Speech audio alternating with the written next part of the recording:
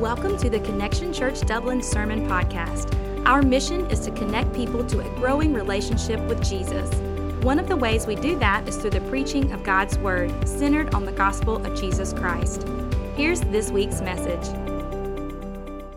we're in our series, Real Authentic Faith, looking in the book of James, and I'm going to talk a little bit more about fatherhood, but I want to quickly recap you on what we've been doing, okay? And so the book of James is written by Jesus' half-brother, and it is one of the most, more in-your-face books of the New Testament, right? A lot of the Bible is a lot of pointing to Jesus and the why, right? Of why do we follow God? Why do we pray? Why do we worship? And we look at what Jesus has done, not so much what we do first. Does that make sense? So listen, to have a relationship with God, our Father, it starts by having faith in Christ, that we are saved by grace. That is God's unmerited favor on us. We're saved by grace alone, through faith alone, okay? Nothing you will ever do will merit God's love for you. He proved that through Christ on the cross. If you want to know if God loves you today, maybe you're struggling, and I want you to know that I know that Father's Day is not a happy day for everyone. It's probably a difficult day for most. Right? Whether that be your own father or maybe something you're going through in your own life. But this is what I want you to know, that even the best earthly father is simply a shadow of our heavenly Father's love for you. And if you ever doubt that, man, look at Christ on Calvary. That he would sacrifice his own son to adopt me and you and to make a way for us. And you're like, well, man, how do I have a relationship with his Father? It's through faith in his Son. Not how good you are, but how good he has been. And prove that on the cross, right? And so we're saved by grace alone, through faith alone. But when we come to faith in Christ, we are transformed inwardly, right? We get a new heart. We get God's Holy Spirit. And guess what? When we come to faith in Christ, our destination is now heaven, but we don't poof like teleport there. You guys tracking? Like we've got a life to live out. And what James is doing is he's really addressing these new Christians that are very Jewish, they're very religious, they would have understood the law. And he's saying, hey, I'm going to teach you like how to live this out, right? This is how to do it because you're not living in accordance with the faith you claim. And so now I've got to address some things. I've got to correct some things. If you missed it week 1, when we've been sermon prepping this on Thursdays, I call it Throat Punch Thursday, right? Because James is like all up in our kitchen. He's talking about some practical things. And so last week we talked about not being hearers of the word, but now doers. And now we pick up in chapter 2, verse 1. Read with me. It says, my brothers and sisters, believers in our glorious Lord, Jesus Christ must not show favoritism. Suppose a man comes into your meeting wearing a gold ring, fine clothes, and a poor man in filthy old clothes also comes in. If you show special attention to the man wearing fine clothes and say, oh, here's a good seat for you, but say to the poor man, you stand here or sit on the floor by my feet, have you not discriminated among yourselves and become judges with evil thoughts? Listen, my dear brothers and sisters, has not God chosen those who are poor in the eyes of the world to be rich in faith and to inherit the kingdom he promised those who love him? But you have dishonored the poor. Is it not the rich who are exploiting you? Are they not the ones who are dragging you into court? Are they not the ones who are blaspheming the noble name of him to whom you belong? If you really keep the royal law found in Scripture, love your neighbor as yourself, as you are doing right. But if you show favoritism, you sin and are convicted by the law as lawbreakers. For whoever keeps the whole law yet stumbles at just one point is guilty of breaking all of it. For he who said, you shall not commit adultery, also said, you shall not murder. If you do not commit adultery, but do commit murder, you have become a lawbreaker. It says, speak and act as those who are going to be judged by the law that gives freedom. Because judgment without mercy will be shown to anyone who has not been merciful. Mercy triumphs over judgment. Let's pray. God, we pray. I pray as your words have been read, Lord, I pray, Holy Spirit, would you lead me in this teaching of the word? Would I preach with clarity, full of wisdom and in truth? God, I pray that anything in me that would hinder that, I pray you would remove it. And God, that you would open our hearts, open our eyes to hear what you have to say. In Jesus' name, amen.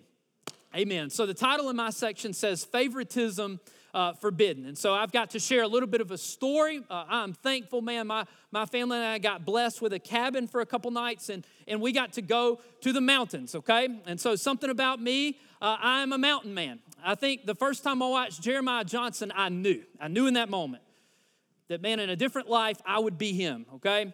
And so there's just something about a cup of coffee and looking over a misty mountain. Can anybody just agree with that? Okay, no one. A few, okay, that's it. Well, you guys have fun at the beach. I'll be up top, okay? But listen, you know, I just love the mountains. And maybe because I'm up on a hill, I'm closer to God. I don't quite know how that works, but I love how the Lord speaks to me. And I just got some time just to spend time with God and with my family. And this was really the first time. I have 3 small children, a 7-year-old, a 4-year-old, and a 3-year-old. And it's really the first time Carly and I got away without like any grandparents with us. Now that is good and that is difficult, okay? And I learned that really, really quickly. And man, like I realized that they're all excited, man. They're bouncing off the walls. They're fired up. And man, I realized real quickly that being alone with your kids for 3 days, it has its strains. You guys tracking? I'm going to share a few with you and thinking about my children. Now, I love my children deeply, but I have a tendency, they do some things to get on my nerves a little bit, right? And so I think about Bella, and man, I see so much of myself in Bella. Bella, like if she's got her mind set on something, you can say something to her 3 times, and it's like it didn't hit anything from one ear to the other. I mean, it just went, went through. I'm like, Bella, don't do blank. Bella, don't do blank. Bella, don't do Bella, right? Yeah, any parents, can you kind of agree with that or know what I'm talking about? And then Bear is the kind of man, and maybe it's a 4-year-old thing, I don't know, but while we're laying there watching a movie, he thinks it's a good idea to just do a cannonball on Bella's head. Just a cannonball. I mean, just thought it was a good idea. I don't know where that comes from, right? And so I had to discipline Bear, and I'm like, man, why is that?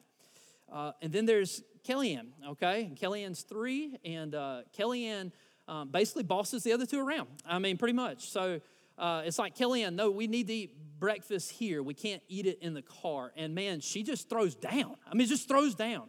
Like, doesn't get her way. And I'm just like, man, it's just, you just see all these 3 different personalities in your children, right? And I want you to think about that. And I want you to think about how God, a Father, sees us.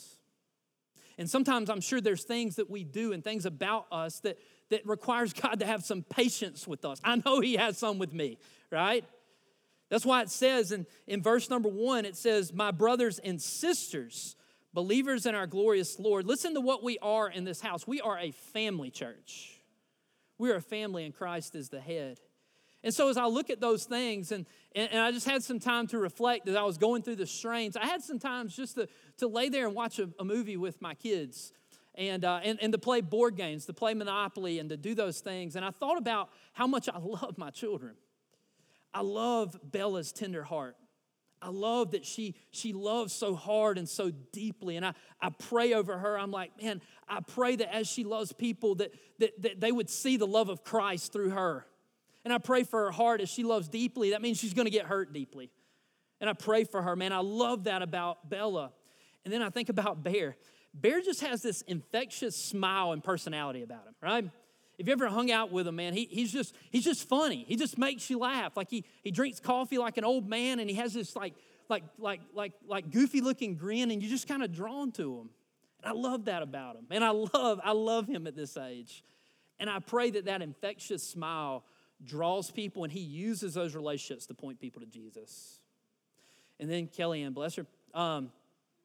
There's a bold confidence about her that she knows, man, when she gets her mind set on something, she's going to do it. And when she sets her heart on something, I'm praying that she sets her heart on Christ.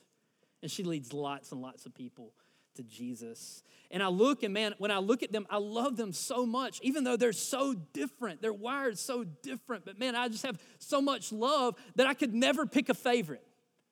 I'm not going to pick a favorite.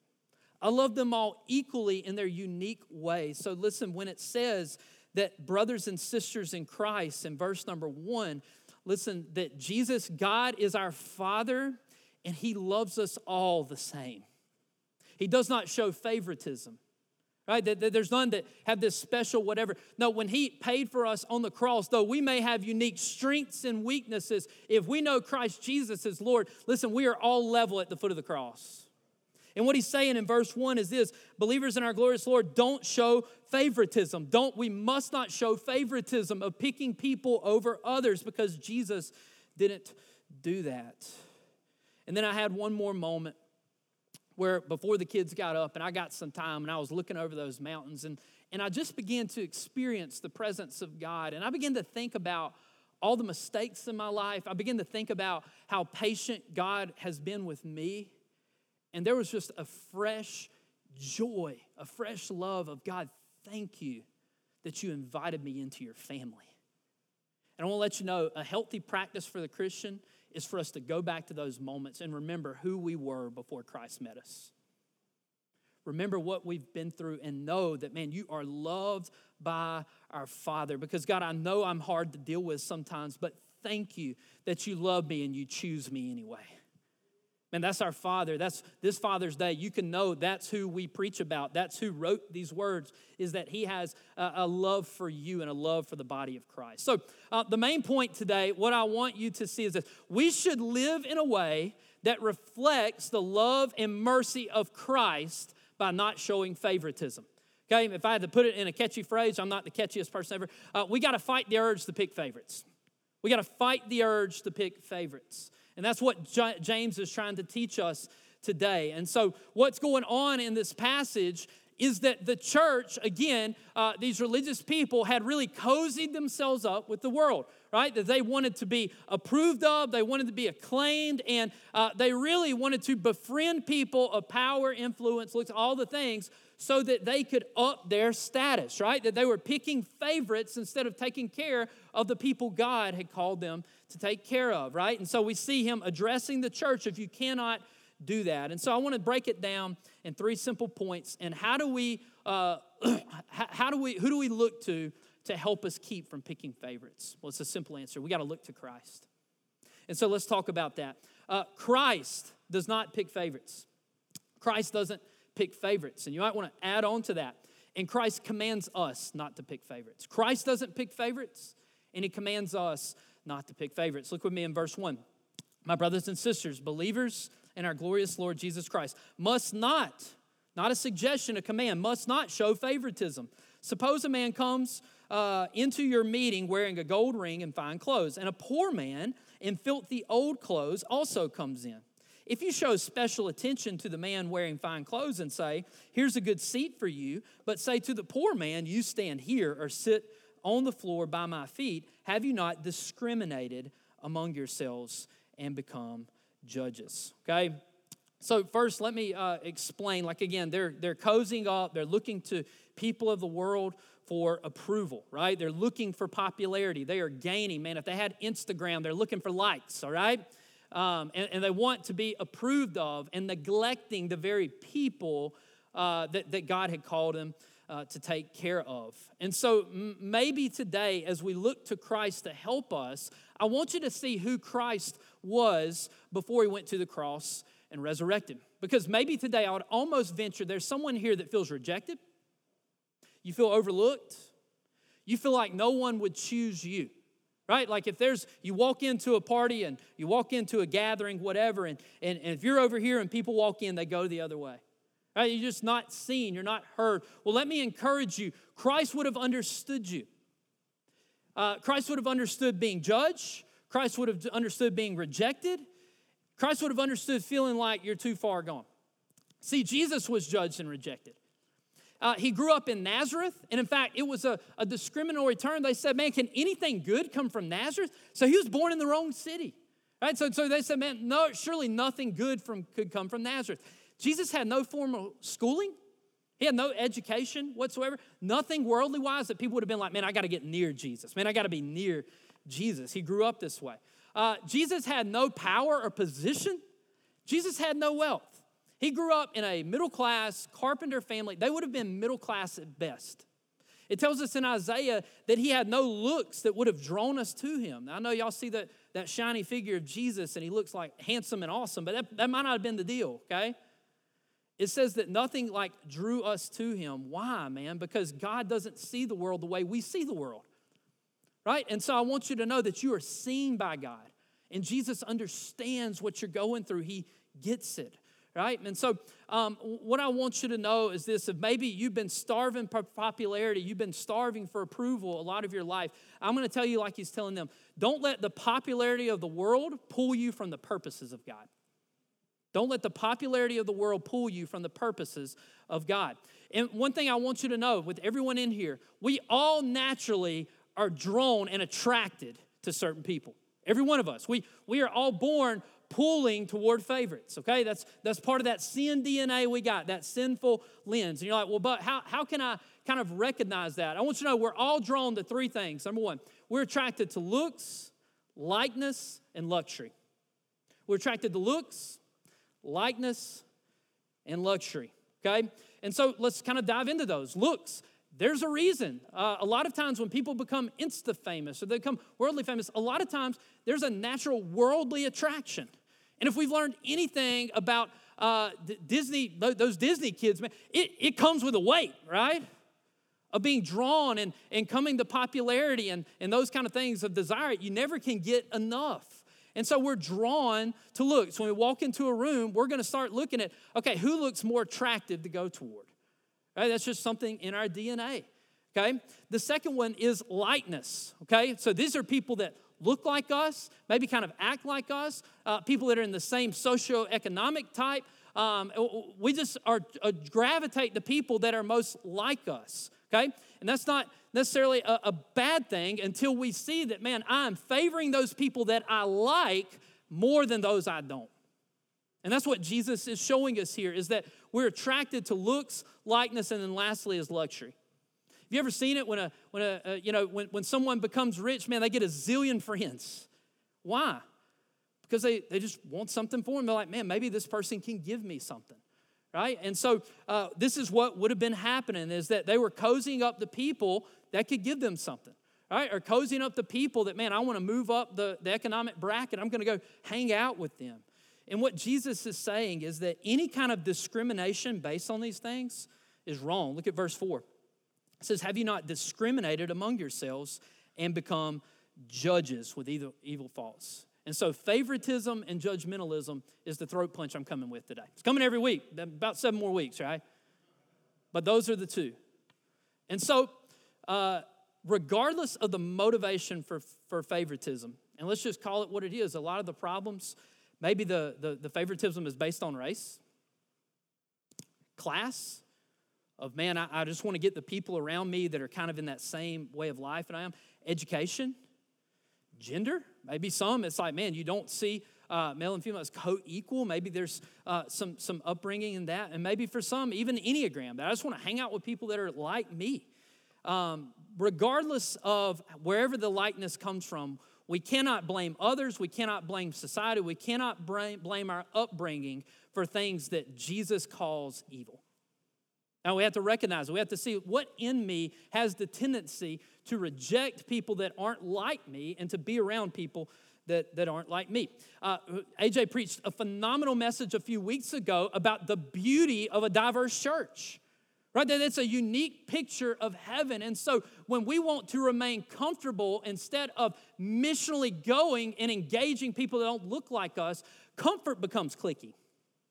Comfort becomes cliquey in that we just kind of hover around. We've got the people we want. We've got everything we like it. Let's not mess it up by going to get people that don't look like us. Don't act like us. Listen, what we're doing is we are choking out the gospel of Jesus Christ. The gospel is for all, and that we are commissioned to go in all. That's why this missional DNA, this multiplying groups, this idea of taking new ground for the kingdom is so healthy, man. I'll tell y'all real quick, one of the healthiest small groups I've ever been in, man, I walked in there, and if it wasn't for Jesus Christ, I wouldn't have hung out with one of them folks, right? One girl says she came to Christ because her cat died and she saw God. That's the night one. Nobody taught seminary didn't teach me this, right? I don't know what to do with that. Another couple, man, I could anyway, I'm not even going to go there. But listen, they're all different. We don't have the time. But man, that was one of the most loving, unique beautiful experiences of what what I believe God had for the church. It was one of the most beautiful experiences I ever had. And why?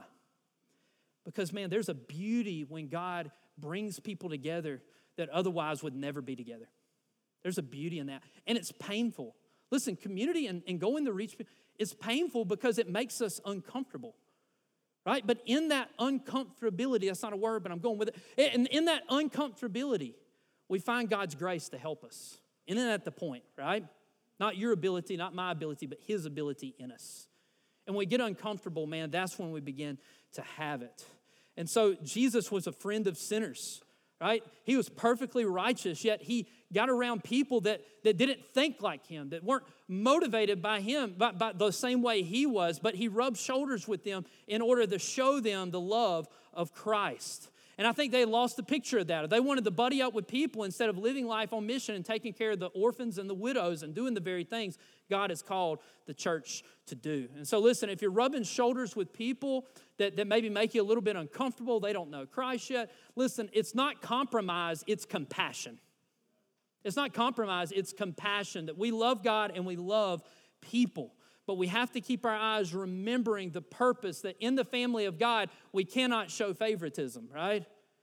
And we're going to get more and more into this. So I want to take this with you. Don't let a desire for popularity cause you to miss your purpose in Christ.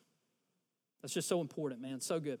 So how do we do that? Again, we have to see people as Christ sees them. And what I want to show you is this. Christ sees the heart. Christ sees the heart.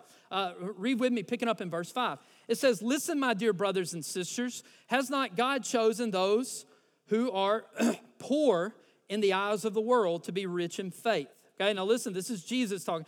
"Listen to my dear brothers and sisters, has not God chosen those who are poor in the eyes of the world to be rich in faith, and to inherit the kingdom He promised those who love Him?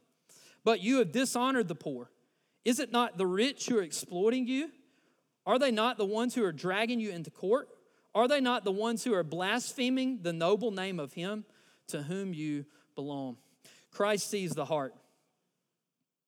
It says that God has chosen those who are poor in the eyes of the world to be rich in faith. Now, that does not necessarily have to mean finances, right? Like God doesn't go around and say, all right, where are all the poor people? Those are the only people I can use. Let me get them. That's not what He's saying. Poverty is this means of spiritual poverty. A lot of times, physical poverty helps it a little easier to become spiritually poverty. You guys tracking? I know when I've got everything I need, I'm less reliant on God. I know when God has taken everything from me, I'm more reliant on God. But He's not just looking for poor people. He's looking for those that are poor in spirit, that are meek, those that say they need God. And what He's saying is, man, you guys are looking the wrong way. You're not looking at people as God sees them. You're looking at them to see what they can give you. And He says it's just wrong, right? And He says, man, think about when God chose you. Think about the people God has chosen throughout Scripture. And man, one of the most powerful prayers we can pray, I want you to take this with you. Pray to God to give you eyes like Christ. That is a power. You can pray that every day. Lord, help give me the lens of Christ. I'm reminded, man, when I was in Little League, a friend of mine, he hit puberty before everybody else. Have you ever been in an 11, 12-year-old league? When that happens to one of them kids, they're about to dominate. You guys tracking?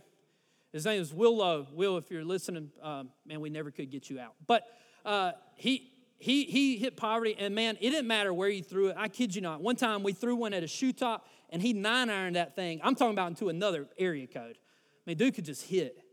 But I was like, how are we going to get this guy out? And he was this cool, popular dude. But he came, and he looked like daggum Leonardo off the Ninja Turtles. Like he had goggles, like these big, thick goggles. Dude couldn't see a lick, right? But man, when them goggles came on, he became Superman, okay? Man, he could see that ball, and man, he could crank it out of the park. I remember thinking, if I could just take those goggles, we'd whip the sucker, right?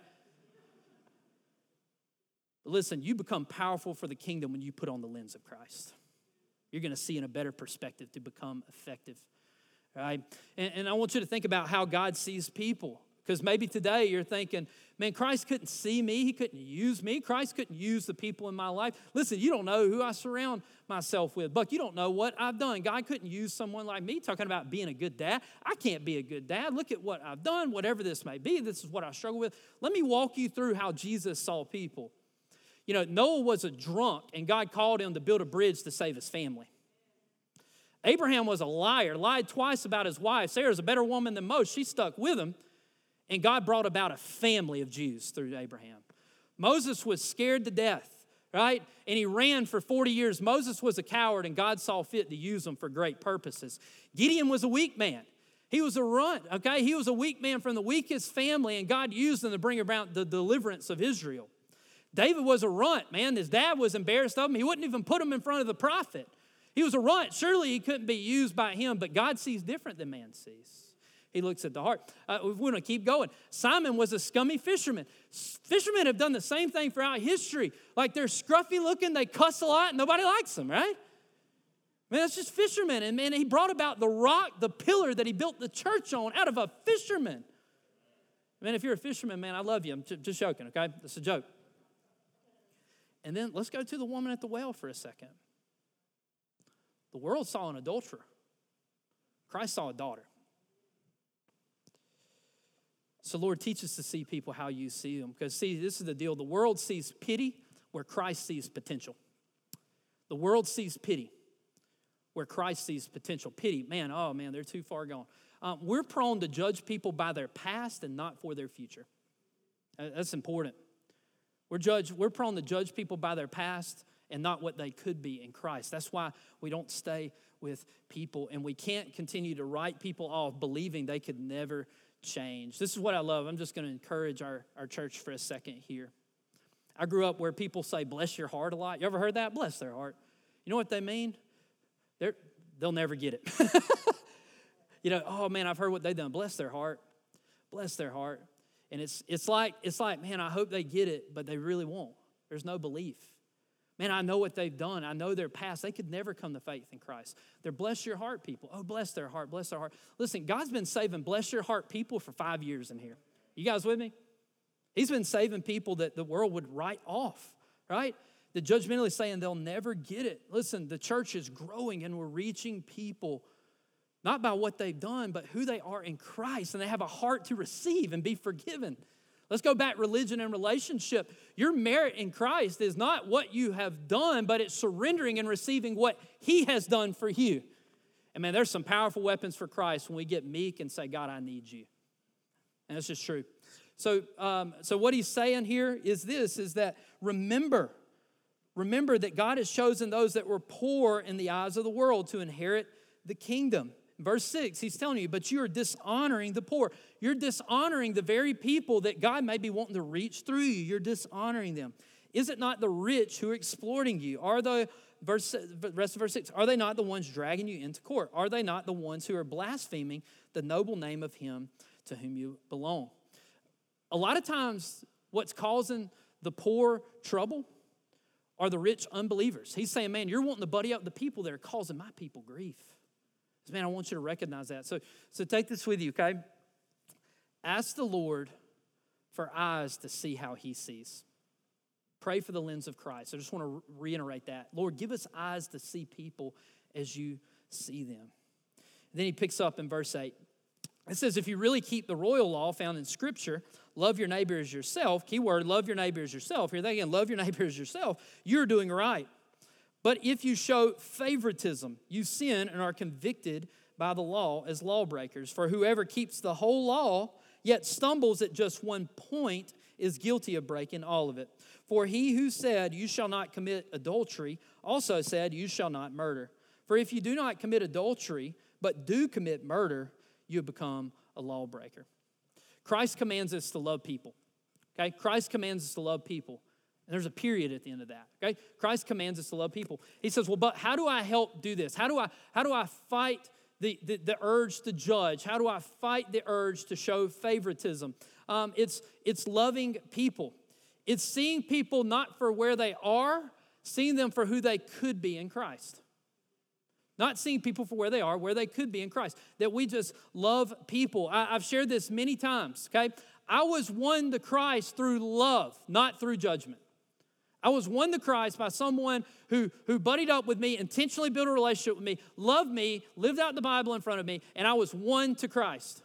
through love. It wasn't through judgment, right? And so, man, it's love that does it. Paul said this, it's the love of Christ that compels us. Man, it's the love of God. It's receiving and remembering what he's done for us, going back to it over and over, getting our cup filled up with love. And God, thank you for how you've loved me. God, thank you for how you continue to love me. And God, as you fill me up with your love, let me pour out this love into the world.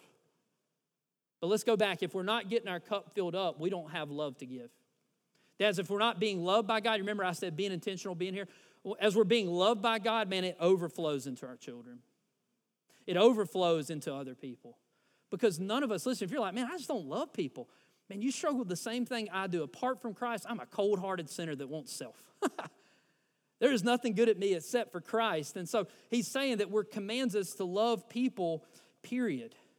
And so I think about all the stories of people that have come to faith in Christ that God has used greatly. All these stories started out with love. And so maybe today you're thinking like, well, favoritism isn't that big of a deal. But verse 9, it says, but if you show favoritism, you sin or are convicted by the law as lawbreakers. For whoever keeps the whole law, yet stumbles at just one point, is guilty of breaking them all. What that's saying is, if you are wanting to gain your merit in Christ by your ability to keep the law, or you're like, man, well, I'm not an adulterer, I'm doing it pretty good. I'm not a this, I'm not a murderer, I haven't hated. But it says, but man, if you stumble at this one point, it's not a point system. We're guilty of them all, right? And so we're in helpless need of Christ, right? That it's not our ability, but it's asking for his love to help us live this thing out. That's the whole point. Remember, I said this book is written to people that knew the law and thought they had it all together. And because they thought they had it all together, they couldn't love people, right? They were judging because they were judging their ability to keep and carry out the law. But I want you to know this, okay? In this help of seeing people for where they are and for who they could be in Christ, read with me 1 Corinthians 1, 26 and 27. It should be on the screen. It says, brothers and sisters, again, family, think of what you were when you were called. I want everybody to think about that. If you're in Christ, remember who you were when you were called. Not many of you were wise by human standards. Not many of you were influential. Not many of you were of noble birth. Verse 27, but God chose the what? The foolish things of the world to shame the wise. God chose the weak things of the world to shame the strong. You remember, you love people because you never know who God is selecting for his purposes. It's remembering, man, not many of us were like killing it and then we met Christ and now we're further killing it. No, many of us were in poverty and we needed a Savior. And man, as we're loving people, don't see people for where they are. Remember, see them for who they could be in Christ, because remember who you were before we came to Christ. This is where we find the motivation of that love, to love difficult people, to keep showing up with difficult people. You know what I mean? To keep coming to bat and doing right. Like, even though I can't fix them, I'm going to come to bat for me. I'm just going to do the right thing. Even when it's painful, even when it's hard, man, I'm going to love, because, listen, I know it's probably caused Jesus a lot of pain to patiently wait with me. It probably caused Jesus a lot of pain. But he was patient with me. He worked with me. And this is where we find the source of love. And we see that when we fail to do that, when we would rather not face difficulty and love difficult people, we would want to stay where we are. And listen, this is what I want you to know. When we show favoritism, it's a big deal, because sin is a big deal. It's a big deal. It says that if we break one, it's just like we broke all of them. And so let me encourage this church. Let's love people. Because love and hatred doesn't work. Our conduct reveals our convictions. Our beliefs control our behavior. Let's believe what God has done in our life, and let's believe that we can go and love people well, even when it's difficult, even when it's hard. Because this is what I believe about churches. Anybody had a bad church experience before in here? You can check. If it's been here, man, I'm sorry. But I'll tell you, you hang around me long enough, I'm going to disappoint you. I don't want to, man. I love you with all I got, man. I want to preach the word. I want to see you become who God's called you to be, but I'll disappoint you. But this is what I have learned about churches. Churches should be experiences of mercy and hope. Hope and love. At the end of the day, this is what I pray your experience is here. So let's show mercy and offer hope. And one thing I want you to know is, man, James is a hard book. Sometimes I'm going to say some hard truths, but I promise you this, at the end of the sermon, I'm always going to leave you with hope. Because of Jesus, we always have hope in him. We always have hope in him. And these are the kind of people that we should offer people mercy and hope, okay? The way we behave toward people indicates what we really believe about God. It's so important. And so you're like, well, Buck, I struggle with this. How do I look through the lens of Christ? You keep talking about it. The lens of Christ, the lens of Christ. Well, here's the deal. If it's a brother and sister in Christ, you have the whole world. I want you to look at the whole world through two lenses. We have those that have said yes to Christ. They've been adopted into the family. They are your brother and sister. Right?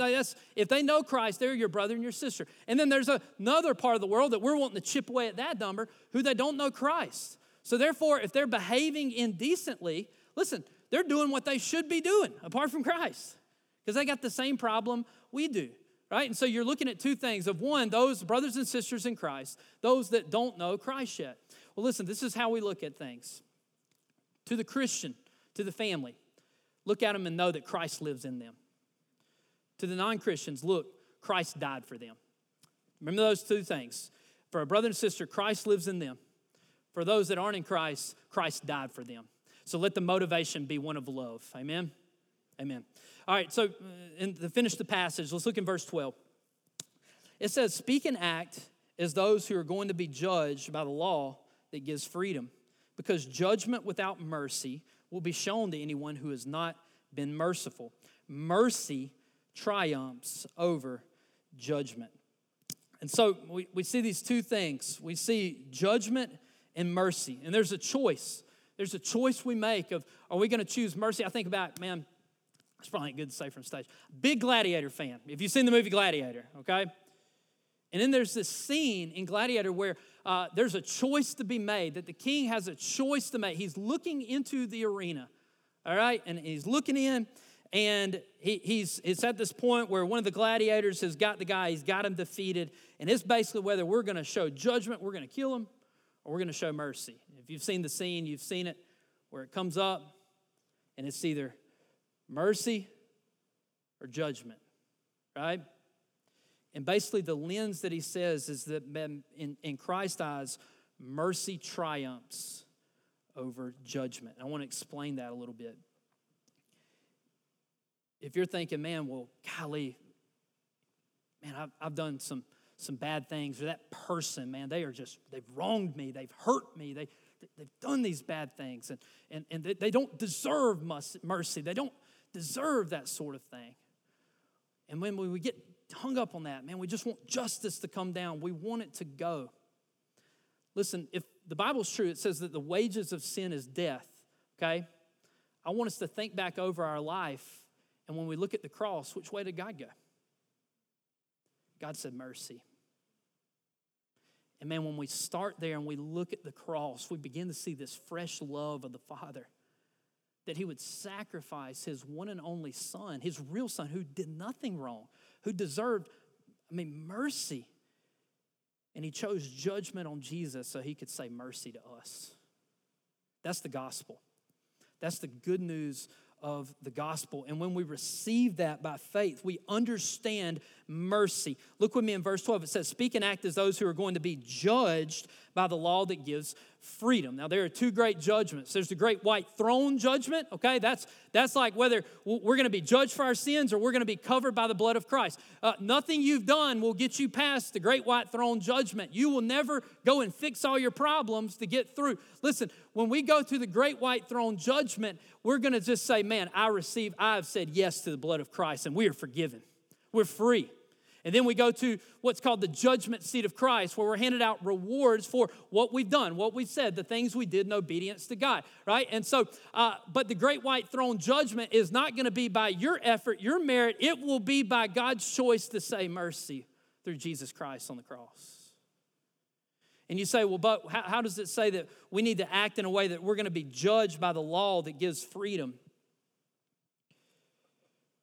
And talking about the law is what we're reading. It's the Bible. And you're like, man, this just, maybe to you it sounds like a list of rules, and I keep coming and I keep feeling bad and I keep making it wrong. Listen, the whole point of this book, okay, is to point you to Jesus. The entire thing, and it is only Jesus that can give freedom, not your ability to fix stuff. It's only Jesus, okay? The law, at best, is an x-ray machine to show us that we need Jesus. When we get saved, we see that, man, we're convicted by sin, but, man, I run to the Savior. That's salvation. When we're growing and this word begins to uncover things in our life, we're like, dadgummit, man, it's run to Jesus and find mercy and find grace and realize, God, thank you for your love. Thank you. Like when I was up in that cabin, man, I remember thinking, Lord, thank you that you've been patient with me. And Lord, give me patience for those that you love. Give me a supernatural love and patience. Remind me again what you've done for me so that, God, I can love people. Lord, help me. And it is in the gospel that we are saved, and it is in the gospel that we are sanctified and we grow. That we can love people, that we can see people the same because we see that the same problem lives in them is the same problem that lives in me. Mine isn't better than theirs. No, we're all level at the foot of the cross. Now, I want to say something, okay? Because I know this has been a convicting series, and conviction is good. Condemnation is bad. Condemnation, Satan says, you'll never be. You could never change. You'll never. He is constantly throwing your past in your face, throwing your struggles in your face. I want to tell you something. When you surrender to Christ, Romans 8:1 says, there is now no condemnation in Christ Jesus. Man, a lot of times we're a lot harder on ourselves than Christ is. Right? We run to Christ. There is now no condemnation. Jesus says this in Galatians 5. It is for freedom that I set you free. It's not to throw you into the list of rules. No, I want you to have joy. I want you to joyfully love me and love others because of what I've done. Listen, worship is about seeing God for who He is, remembering what He's done for us every day. And that's what it looks like. That's how you grow in love. That's how we grow in this journey. Because I'm telling you, you're looking at someone who's growing with you that's just as messed up as you are. Man, I'm just thankful that I know the Savior. And that's why I preach, because if you don't know Him, I want you to know Him too. That's just true, man. That's why we're here. And so let's bring it in. It's probably about time. If you don't know the Savior, I want you to know Him. And if you know the Savior and God's dealing with you today, man, don't walk away in condemnation. Let His Spirit sweetly, gently draw you to Himself. Expose the areas He's wanting to expose. And it's a good, sweet thing to be convicted by the Lord. Repentance is a good and sweet thing. And it causes our affections for God to grow, and it causes His kingdom to grow. And that's what we're about. And a final word to dads. Just remember, rely on Christ's help. Be patient. Keep showing up. Be intentional. Keep loving. And if you don't know the Savior, I'm going to invite you into that right now. Let's pray. Our Lord, we love you. Thank you for this time. Thank you for what you're doing, Lord. I thank you for your word. I thank you for your truth. I thank you for your grace. Lord, I just pray right now if there's somebody in the house that would say, man, like I have never received the love of Christ. I have never surrendered and that freedom you talk about, but man, I want it. Man, I want to know Him.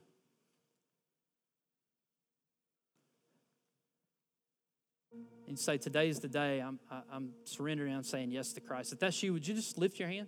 Is that anybody here today that would say yes to Christ on Father's Day? What a day to say yes and to meet an eternal Father. Anybody in the house? Amen. For the rest of us, Lord, I pray as we read your word today,